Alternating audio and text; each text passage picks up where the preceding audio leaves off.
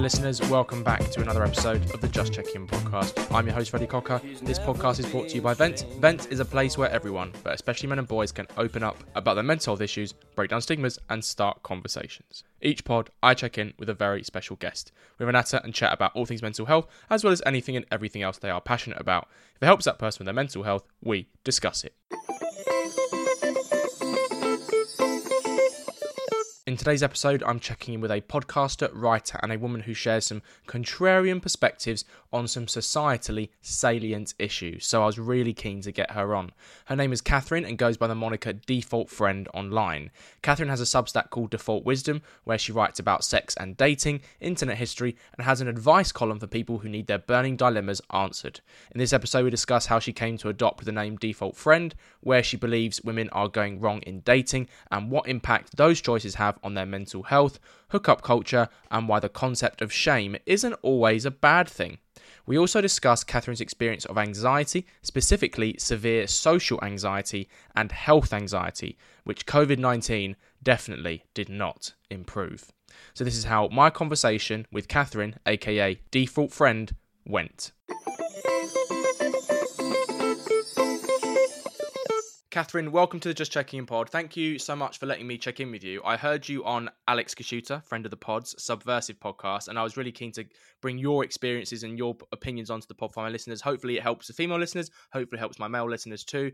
First off, how are you? How are things in the US? They're okay. I have a cold today, so I've been better. Yeah, same. I tested myself this morning and I'm negative, so I woke up with a very blocked up nose. So I think it's going around in the UK at the moment. But yeah, thankfully not COVID. I only had COVID 2 months ago for the second time, so very done with here. this.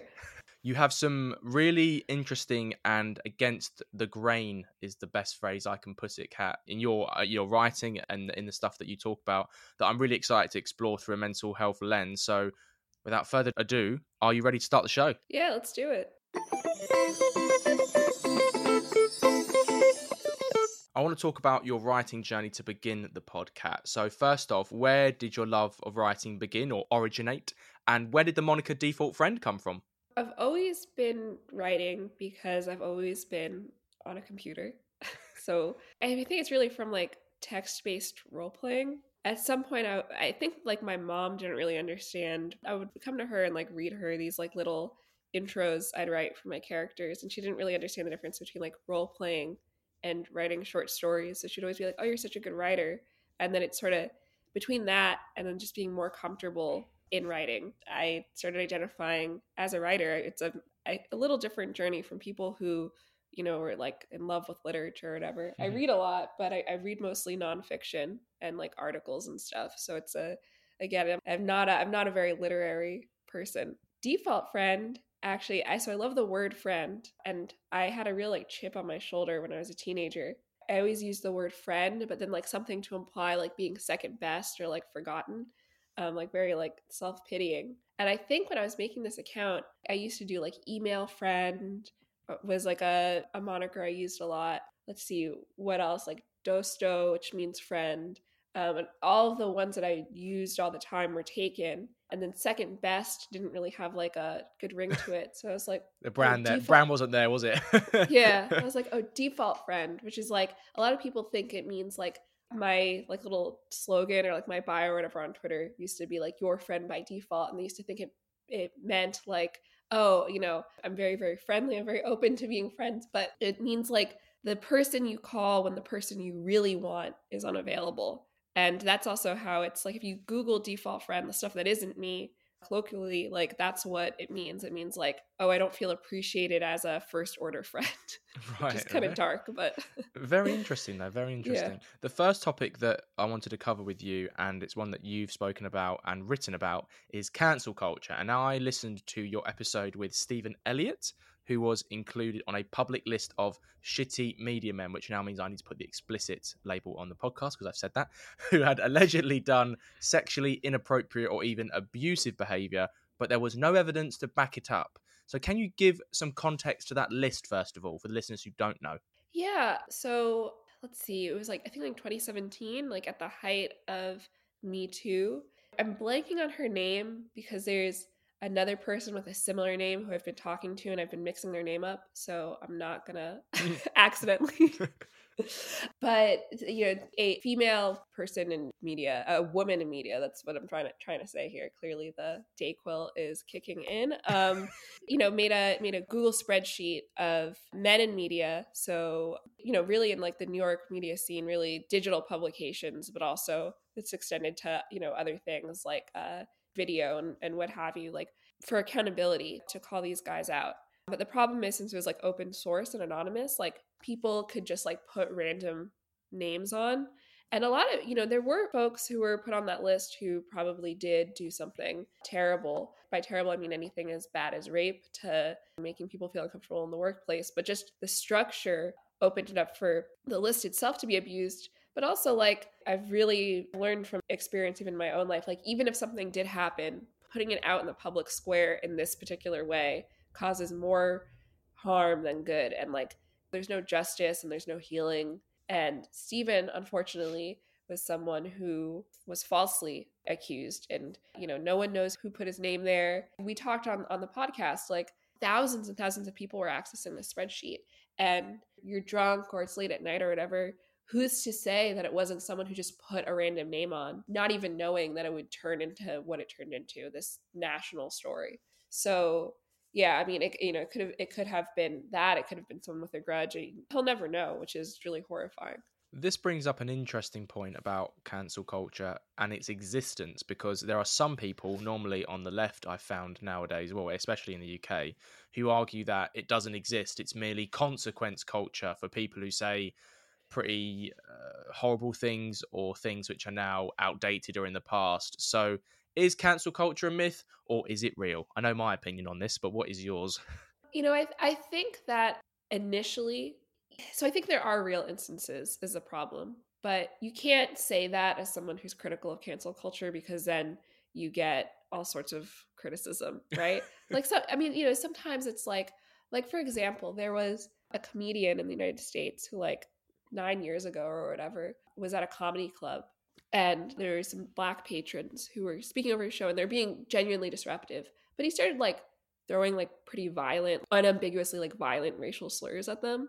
And like, he was canceled, right? To me, that's like, well, I mean, there's some like decorum that you can't just like start yelling the N-word at a comedy club where people paid $100 to come see your show. Like, that's an example. Harvey Weinstein, from what I know of the case, who knows, but from what I know, like, who's raping people is very like unambiguous, like, this person was abusing their power. Not hundreds, but I don't know, like dozens of people were hurt by him, and he was canceled. And in those cases, it's like, well, sure, good, like, if you're sometimes people do really act inappropriately, and or more than inappropriately, criminally, and it's really taboo in right-wing spaces to like call that out, because if you say that, somehow it's like you're allowing for these more egregious abuses of the system.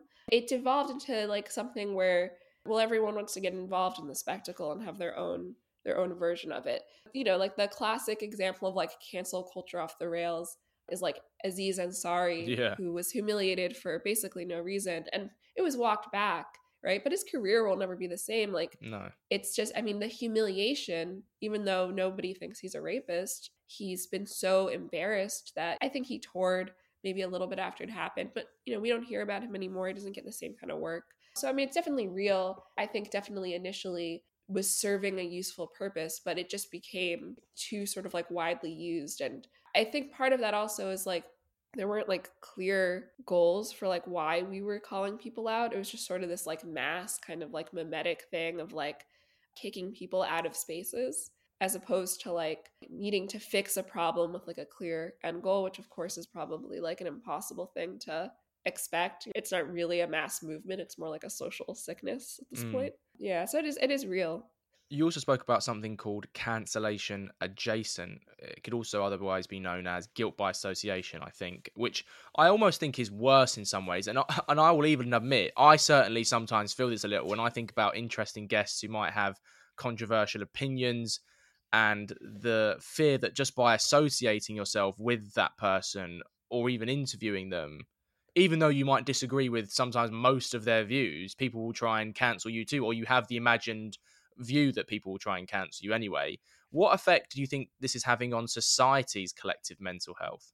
Oh man, I mean, this is something I experience all the time. Like, I mean, I think it makes people very paranoid, all of this stuff. I actually have struggled with that too. Not so much anymore, but I remember like, I don't know, when was it? It was like 2018. I had this like terrible 3 months where I was reading through every single Facebook conversation I'd ever had, like, in case I had accidentally said something that if I ever became successful in my career Oh my could be god. like Yeah. dredged up. And the thing is, the crazy thing is like that was a paranoid expression with a kernel of truth because, Yes. not so long after that, I posted something, I think it was like 2020, like when George Floyd was killed. I had posted something on Instagram and I was in Portland and I saw some teenagers destroy a community theater during these protests. And, protesting is one thing, but like a bunch of kids like destroying a community theater is not really like a political act. It's like a bunch of kids destroying a community theater.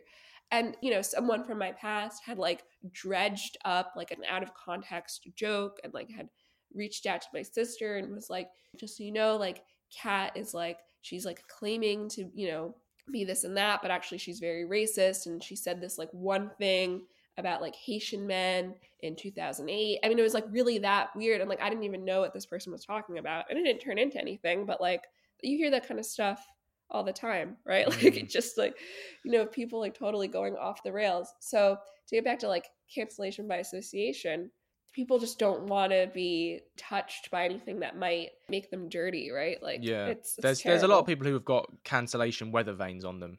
I think that's the best Yeah. way to put it. Where everyone they touch seem to also get brought into the cancellation sphere. And I actually was paranoid to a point where I had Twitter for quite a long time, probably since my university days when I just chatted a lot of shit. And I just paid like £10 just to delete my entire Twitter history, which was like 20,000 tweets. So like it's now only from, I don't know, the last year where I'm rational and don't really talk about anything apart from football and what new music I like. Yeah, I mean, I've had to loosen up. Like, I could, I know at this point I could be. Well, I think the attitudes are kind of changing, but like, say things stay static, I could be canceled from like 20 different directions, and my attitude on it is like, fine.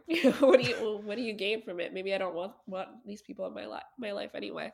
I want to now talk about dating and the issues you write and speak about when it comes to mental health. So, I've spoken a lot about the apps with a few guests. I've actually deleted all of them myself. So, I want to briefly touch on it here. What do you think the apps have done to our communication skills as a generation in society, first of all? Yeah, I'm 27, so has it made my generation more anxious in real life? And if that's the case, what the hell is it doing for Gen Z? Yeah, I go back and forth on this, but I think like generally, I don't think everyone's only using apps, but I Hmm. think that it's sort of like the done thing. Things have flipped. It used to be like a minority of people would use apps and would be very successful. And then mostly everyone would meet people through other means with mixed success. And now it's flipped. Everyone's on the apps with mixed success. And then the people who develop crushes and whatever meet people through other means have more success on the whole. I do think it's like created a lot of like attachment issues. We hear a lot about like disposability, right? And like, Mm. this unlimited optionality problem. But I also think like the reverse has sort of happened where like people are sort of so used to the churn that they're willing to commit too quick and their standards start to drop. And then when it doesn't work out, it creates even more pain. And there's a lot of like confusion. Like, I do this advice column where we mostly get dating questions, and like one question I've been getting a lot is from women who are like 28, 29, Hmm. who commit too quick and then they get bored, but they're too afraid, they're like terrified of considering Going maybe back some. to the apps. Yeah. Yeah, so like bored is not really the right word, but like something changes, like the honeymoon phase ends and they don't really know what to do. And they're like, should I keep putting up with this? And it sometimes it is boredom and just sort of you need to stick it out and see what happens. This happens to everyone. It'll get better. But sometimes it's like it's just not a good relationship, but they have been so conditioned to think, well, I'm on the cusp of 30 and it's like the danger zone. I don't want to be ran through, so to speak.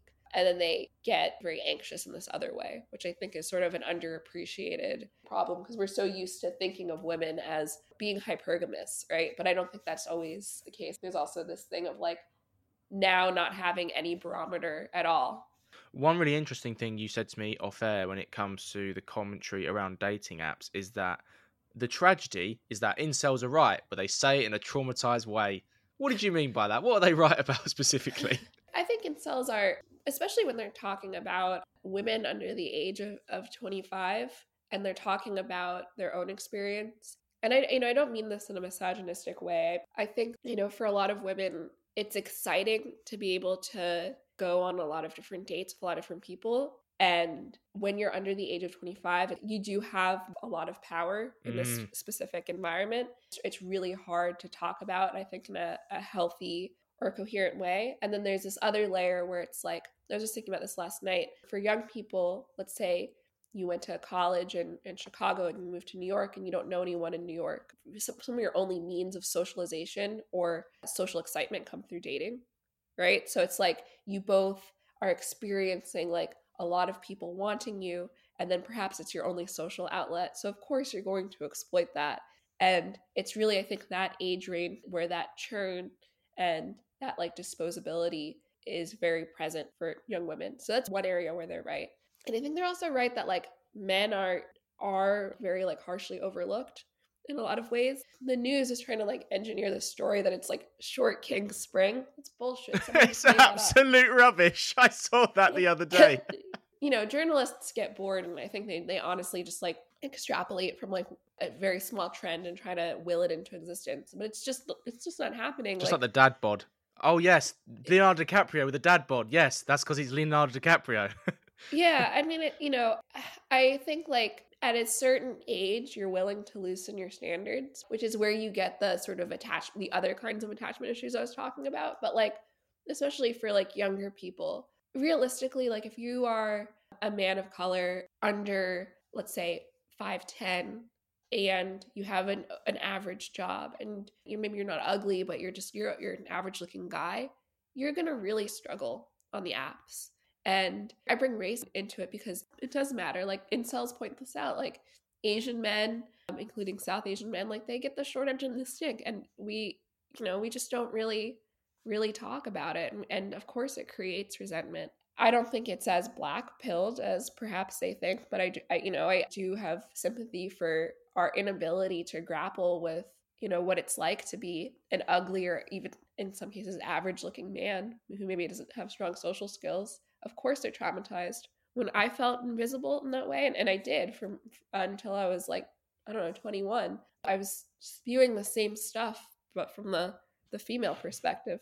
I want to talk about, and you've already discussed it a little bit, women's approach to sex and dating. So for non-religious women whose approach isn't confined or defined by a moral or maybe religious set of rules that govern their behavior, you said that they approach sex or sexual relationships in your words, totally fucked up way. So given that you also said that millennial women may have mothers with more conservative or stereotypical attitudes towards sex, how has that played into their approach towards it? Because in your view, that approach hasn't always helped them, has it? Of course not. I mean, so people who are my age or maybe like 5 years older than I am, there's definitely like this real push, and there's certainly Gen Z women with this perspective too, but this like real like idea that sex is power, sex is a new experience, sex is meaningless. And I think like what we're seeing is now women who are anywhere from their late 20s to mid 30s are kind of realizing like this really hurt me, and it's a very empty way to live. I mean, it's these are like lessons that you hear like starlets learning, and it's been like this sort of eternal truth, but now like average people are kind of like going through it. And some people, they'll become reactionary, but other people will respond by just saying like, well, I've gone this far, I may as well go for further. A penny. Yeah. This is quite a difficult conversation to have, because I'm presuming if you were a man making this argument, you might easily get called a slut shamer and your voice dismissed or, God forbid, even cancelled. Where's the right balance here? And why is it such a taboo conversation? Is it sexual liberalism overreach, for example, or something else? I think like men who do make these arguments, like usually the men who are making these arguments are either very religious or they're from like the manosphere. Like in terms of men who are making this argument, like on a podcast, for example, right? Or men make this argument all over the place in the real world. But I think there's like a harshness and it's very hurtful. And I think like there's a lack of compassion. You know, I've been accused of a lot of my perspectives being like warmed up or microwave manosphere takes. And like, sure, like, yeah, the manosphere was right on a lot of things. And I'll give credit where credit is due, but they're also wrong. And, you know, same goes with incels because they're too angry about it. And I understand why they're angry, but if you want people to listen and you want to have a conversation about it, it can't be said in this aggressive way. It really does have to be a woman to another woman. And I think it's taboo because people don't like admitting they were wrong. And I think it's a very, very hurtful topic. But also, we just haven't been saying it in the right way. And now I think we're finally reaching a place where women who've come out on the other side are openly saying like, well, I did this, or people close to me did this and it wasn't right. So how do we rethink it? I mean, there's just a book published by Christine Emba called Rethinking Sex, which is like a very compassionate, soft entry into these questions. And there's another book by Louise Perry coming out, which is also, you know, just unpacking like where did we kind of messed this up? How do we disentangle everything? I want to move on to something really interesting you brought up off air, which was the concept of shame. Now, in centuries past, when it comes to mental health, shame and mental health were basically interlinked. That's why the whole concept of stigma came from. You wanted to reframe the concept of shame into something more akin to, say, a healthy guardrail. Can you expand on that for the listeners? I mean, I think shame still exists, but we've taken it away, or we've tried to destigmatize too many things. But here's an example of shame being a healthy guardrail. It's frowned upon if you are generally mentally well and you get like so drunk that you're like throwing up on the train, or you know, you're shoplifting, or you're belligerent in some way. And that's an example of it being a healthy mechanism. And like that shame, like hopefully will make it so people don't act out in that way, right? And what are the consequences? I know this isn't true for everyone or every friend group, but like generally, like the consequences of behaving like that are, you know, maybe people don't want to go out with you anymore. You'll get some like nasty looks. Your friends will scold you in some way or say like that's not okay. We forget like that's a form of shaming things. You know, you can't just like jerk off in a movie theater. Like, you know, you'll be shamed for that because it's inappropriate. And I think like we have overcorrected in some places because the thing is like if the shame isn't working, like in the case of like the drinking, right? Then you're able to tell like, okay, this person has a problem, and then maybe like it can be addressed in this other way. But now it's sort of this like anything goes where there are no guardrails, and it feels just like people are kind of just like doing whatever, like the accountability part of it, or like knowing how it even affects them sort of happens on this lag. And it's like we're all grappling in the dark, like what behavior is advantageous to us and what behavior isn't. Another concept you were keen to discuss was boundaries, and this is linked to shame in some cases, I guess, and the establishment and rolling back of them in equal measure. You wrote about this in an article about micro-rejections. Can you explain what micro-rejections are for listeners who haven't read that article? It was a very good one, by the way. Oh, thank you. Micro-rejections are like small forms of rejection that are cumulative over time. Like a really good example is like all the times that you get rejected on a dating app, right? I've got a lot of those. That's why I came off right? it. Like horrible. it's sort of like this program running in the background, and you know, we're expected for it like not to impact us. But you know, if you're rejected once or twice, that's get over it, right? In real life, it's funny. It's like yeah. you can just own it and you're over it in like 30 seconds. But if you're rejected thousands of times over a short time span, of course that's going to have an impact on you.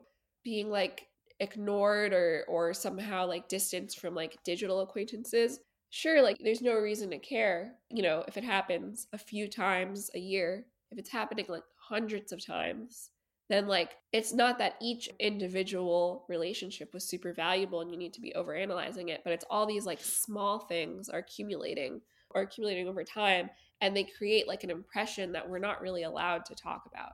You said in the article that we have no boundaries in our friendships anymore. How have we got there?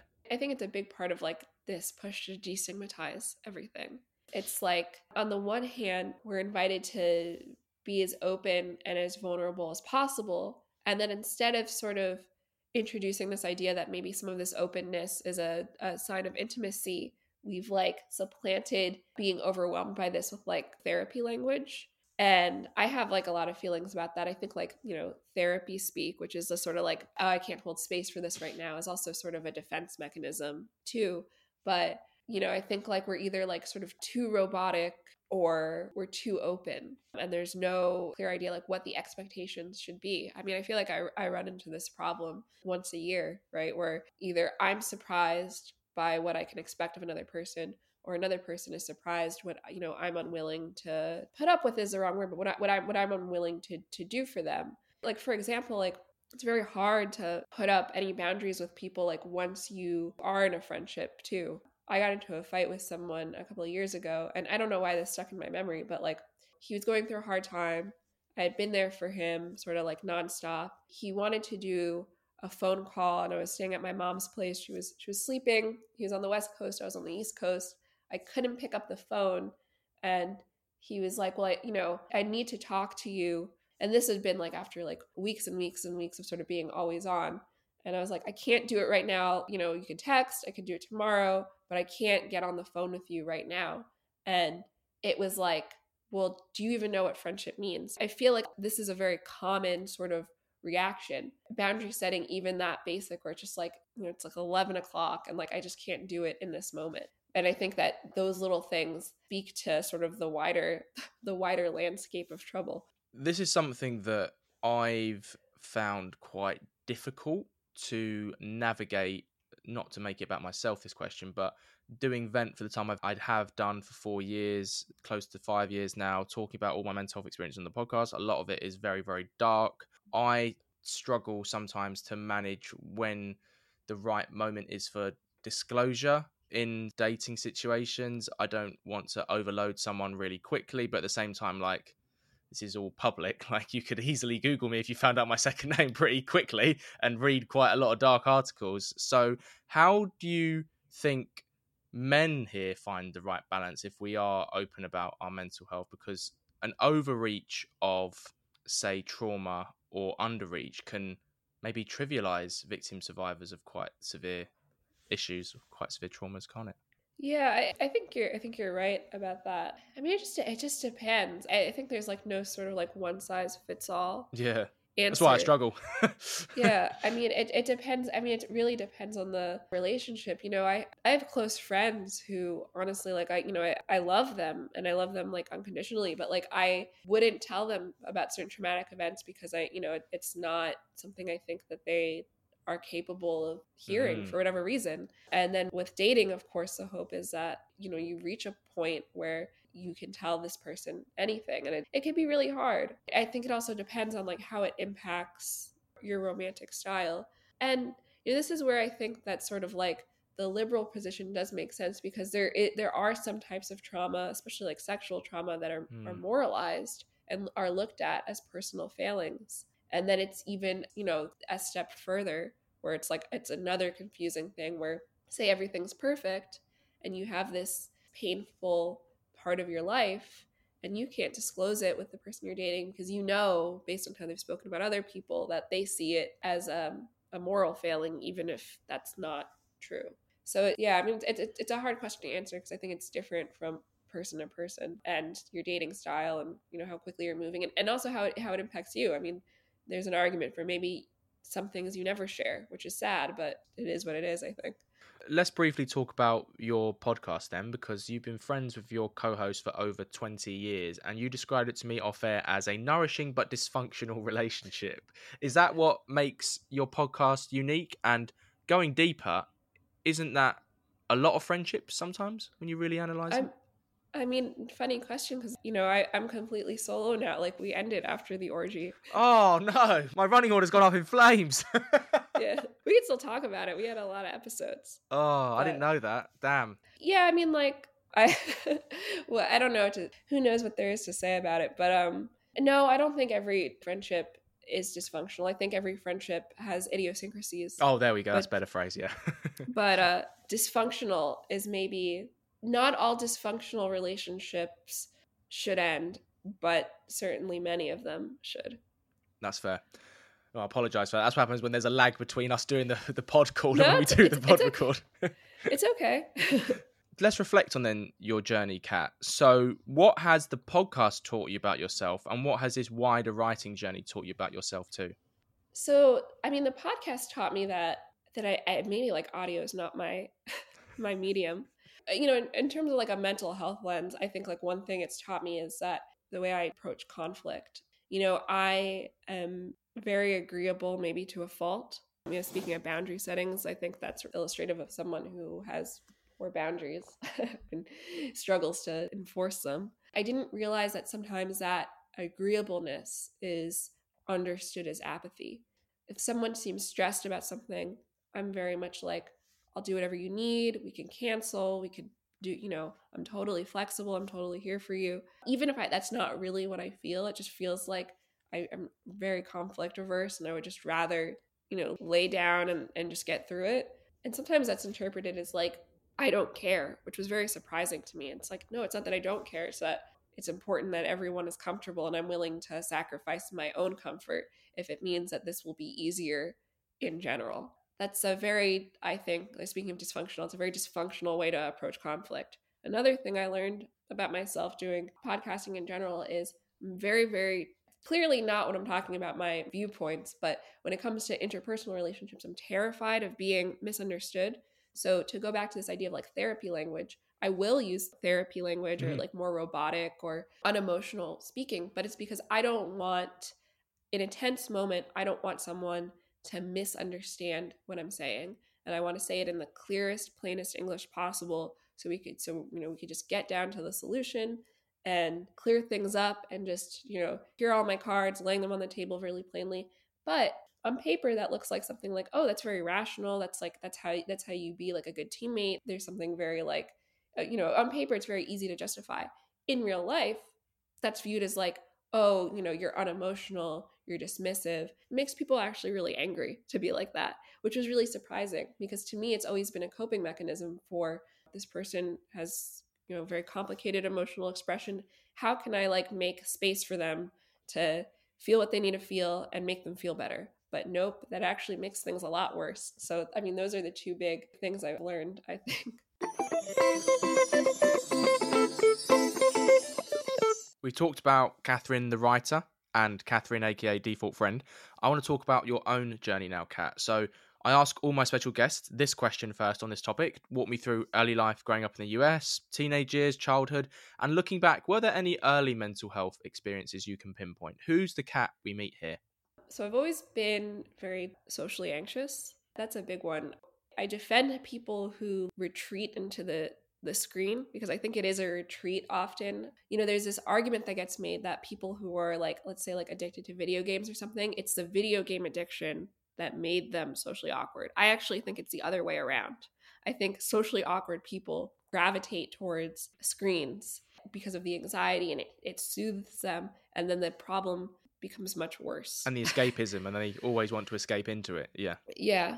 So I would say like that was a big thing for me. I remember there's definitely like a point in my life where like I was so overwhelmed. I was in front of a screen pretty early, but I remember like even like distinctly thinking like where I'm so anxious, like I don't need not that I didn't need the physical world, but like there's this parallel world that is right there that I could be there instead. And it felt so much better than, I don't know, like going to the mall with like girls who I didn't feel liked me very much, who, you know, were thinner than me and like had more money than me and to whom I couldn't relate at all. Have you developed any tools along this journey to manage the social anxiety or even overcome it?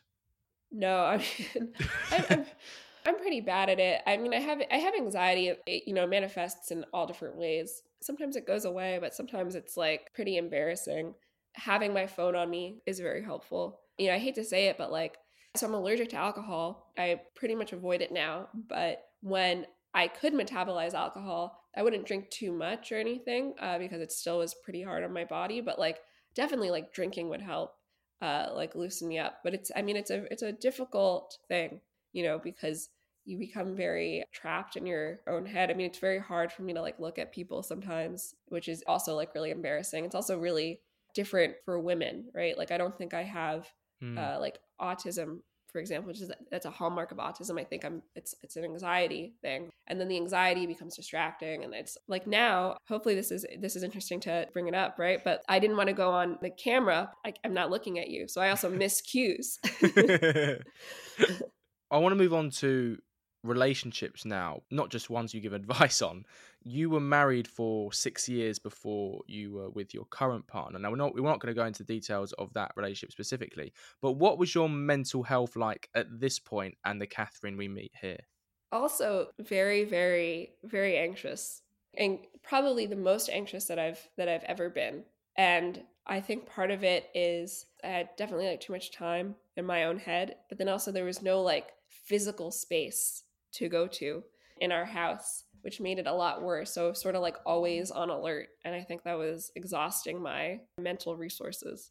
At its worst, when it comes to your anxiety, you said that it became so bad that it began to present as other disorders. Like at one point, you said you thought you were schizophrenic. I mean, that must have been incredibly scary. Is that how it felt at the time? Not all the time, but it's just like when you're sort of in this heightened state all the time, you become like very paranoid.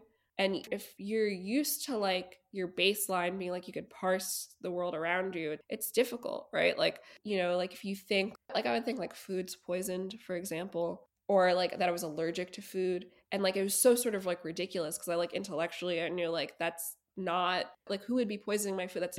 That's insane, right? But you're like constantly sort of believing it, and you start to wonder like, is this not anxiety, but instead like the early signs of something much more serious? But no, it is actually anxiety, and it is about like just being too like your cortisol levels just being too high over too long a period of time. It's thankfully not that extreme anymore, but there's no suppressing this stuff. It comes out in all sorts of surprising and fantastical ways.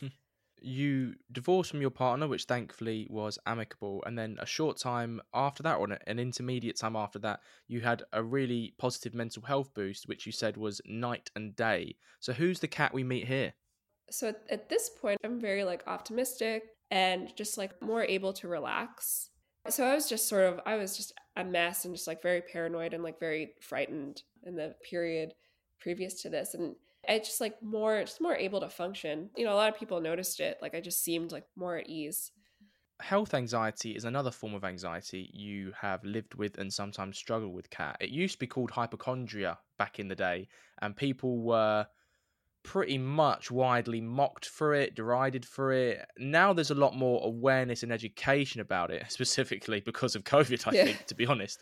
But back then, how much stigma did you face yourself from it, and how much stigma did you internalize? I don't know if I internalized any, just because I was like, well, there's always a chance that I'm right. So like I can't bother with the do I look stupid shit. Like what if I am having an allergic reaction to something? I need to like that's an immediate concern. Which is like I actually think like an underlooked thing with mental health. Like maybe the raving lunatic in the street does know that he looks silly or stupid or disruptive, but it's like more important to him that people know the government's in his brain, like whatever. I don't want to I was going to say that's me on a Friday night. Yeah, I don't want everyone to trivialize that hypothetical person. But I mean, other people for sure thought I was, thought. And when these things do come back, because they do come back in blips, think I'm ridiculous. I've had like a lot more compassion from people who realize that like when I do get into these episodes, or even in the past, like towards the end of that, like heightened expression of it, that it was like serious and like I genuinely believed these things, are, willing to sort of tell me ad nauseum, like, oh, there's no way to get like hepatitis C was like a big thing I was obsessed with. And like, there's nothing in your life that you do that would expose you to that. And I would do all these mental acrobatics that at the time seemed perfectly rational, to be like, well, actually, like if you touch a door in this way and then like there's, a 0.001% chance, that's still, I can't even like replicate it because you have to be in a really specific state of mind to be thinking that way. But just having people who were like, no, that's not how it works. My current partner like is an expert in statistics. He's a a statistician, so that's very helpful. But I bet. Yeah. So, but yeah, I mean, people think this stuff is really silly, and it is, right? Because when you face it, if someone genuinely is like, oh, well, I touched this doorknob 2 weeks ago, and they're really believing that, like, normally they're perfectly rational. You're like, it's laughable. I don't think it's a good thing to laugh, but like, I understand it. So then, given that, do you feel more comfortable disclosing that health anxiety to the right people now? At this point, it's so rare now, but I Well, that's only good. bring it, yeah. I mean, I only bring it up if I feel like it's going to be necessary or if something triggers it. There's certain plot devices in movies that, like, I would just rather not see, or I'll just say, like, Breaking Bad, for example, used to be very hard for me to watch. When it was really popular, it was like when this was really bad. So I'd just be like, oh, I don't like that show. It just, like, makes me uncomfortable. And you don't have to make a big, like, spectacle of it. So it's more things like that, just sort of avoiding the things that are bothersome. Let's reflect then on your mental health journey, Kat. So, how have all these experiences shaped you into the person you are today? And if you could go back and talk to the Catherine who was struggling with her marriage, or the Catherine who was having huge health anxiety flare ups, or maybe the Catherine about to embark on Default Friend and the writing journey, what would you say to her, knowing what you do now? I actually don't know. That's a fine answer. Yeah, I don't think I have the knowledge because I think, like, some of this stuff is just like, I can't go back and, like, tell my younger self your food's fine, right? Because I'm anxious about something and that anxiety would come out another way, right? But I also think I knew that then. So it's a whole lot of things have been broken. So I don't really think there's anything to. Maybe I've learned what is stressful and what is a healthy environment and what isn't. We've come to our final topic of conversation on the podcast, Kat, and it's one I try and have with all of my special guests if we have time. It is a general natter and chat about mental health. So firstly, how is your mental health at the moment? It's pretty good. Excellent. What age do you think you were when you became self-aware of your mental health for the first time and you realised that the feelings you were having weren't physical and they were actually in your mind and a product of your mental health? At some point as a teenager. Was there a specific moment, or was it a eureka, or was it a gradual process? I mean, there was a moment when I realized that, like, my reactions to things weren't normal. I was being, like, yelled at. I think I was like 14 because I remember being on, like, an MSN Messenger or something. Yes, BRB, just, like, when BRB actually was BRB, and now we're yeah, always online. BRB doesn't exist. I know, it's crazy. No more AFK. But yeah, I think that was when I was like, this is, I think I'm adapting to this environment in, like, a unhealthy way. Can you tell me about the first conversation then you had with someone about your mental health? So who was it with? What did you say? And did it feel like a part of you had changed, or it felt like a big burden or weight had been lifted off your shoulders? Or on the other hand, did it feel like something quite easy, insignificant and normal to do? I don't remember. Things definitely got weird during puberty, as is the case with most teenage girls. I mean, I can't relate, but I can understand. Yeah, I mean, I don't know. I remember, like, my parents used to be very sort of like, they didn't believe mental health issues were real, and then, like, I don't know, they started watching MSNBC and, like, it all changed. But I don't know. I have no memory of a specific conversation. Okay, that's fair enough. What triggers do you have in life that affect your mental health? So it could be things people say to you, it could be a sound, like you said, a particular film or book or play, or have you not figured all of them out yet? This is like giving someone a list of your fears, right? If you like, yeah. Yeah, so sometimes it's like so very rarely it's like a piece of media or like a certain kind of storyline. Then I would say, like, any situation where I'm under a lot of pressure and I don't have any time to decompress, and also I'm, like, too sort of alone in my own thoughts. Like, a terrible time for me was I was a cashier at a store. I had a regular email job, and then I was doing freelance work all at the same time. Jesus. And there was no time to sort of just do nothing. And that triggered me. But also, on the flip side, there's too much nothingness. And, I don't have enough to distract me. That's also sort of a trigger. And I would say any variation of that. Yeah, it's probably why I do podcasts every weekend, because I don't like having nothingness to do. Conversely then, what tools and methods do you use in your own life to improve your mental health or help you feel better? Which ones have worked and maybe which ones that you've tried but haven't? I think like the sort of conventional wisdom of like going outside and exercising every day is really helpful, and like avoiding drugs and alcohol and like trying to eat well. All of these help a lot.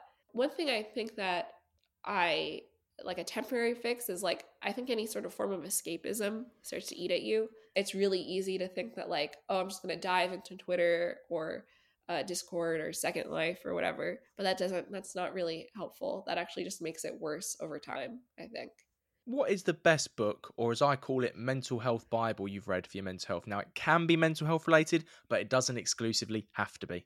That's a great question. I don't think I have one actually. I've had books that I've read in dark periods that have sort of made me feel better, but I don't know, I think it's like very like specific to whatever my anxiety is at the time. What about a play or TV show or other piece of content that you found helpful? When I was in college, anytime I was really upset, I would watch High Fidelity, and I don't have an explanation for this. I just thought there was something like kind of nice about or like Labyrinth or like David the Gnome is another one. I mean, just like, I don't know why, but I found them like just very like therapeutic. You can't really learn anything from any of the pieces of media I just listed. I'm sure there's some sort of ASMR element to them maybe that helped. I don't know. As a final question, Kat, what more do you think we have to do to ensure people from all backgrounds, all walks of life feel comfortable, feel safe in opening up about their mental health issues or just their general mental health if they want to do it? I would say just be like very mindful with who you do it with. I think there's like subtle cues that you can pick up on to see if that person's compassionate. It's a really hard question. And, I think it's really individualized because I think like for some people, unfortunately, talking about your mental health issues can actually like worsen them and perpetuate problems. That's a very good way to end. Catherine, aka Default Friend, thank you so much for coming on the Just Checking In podcast and let me check in with you. Thanks for having me. Well, that's all we've got time for on this episode of the Just Checking In podcast. I want to say a big thank you to Catherine, aka Default Friend, for being my special guest for this episode and for letting me check in with her.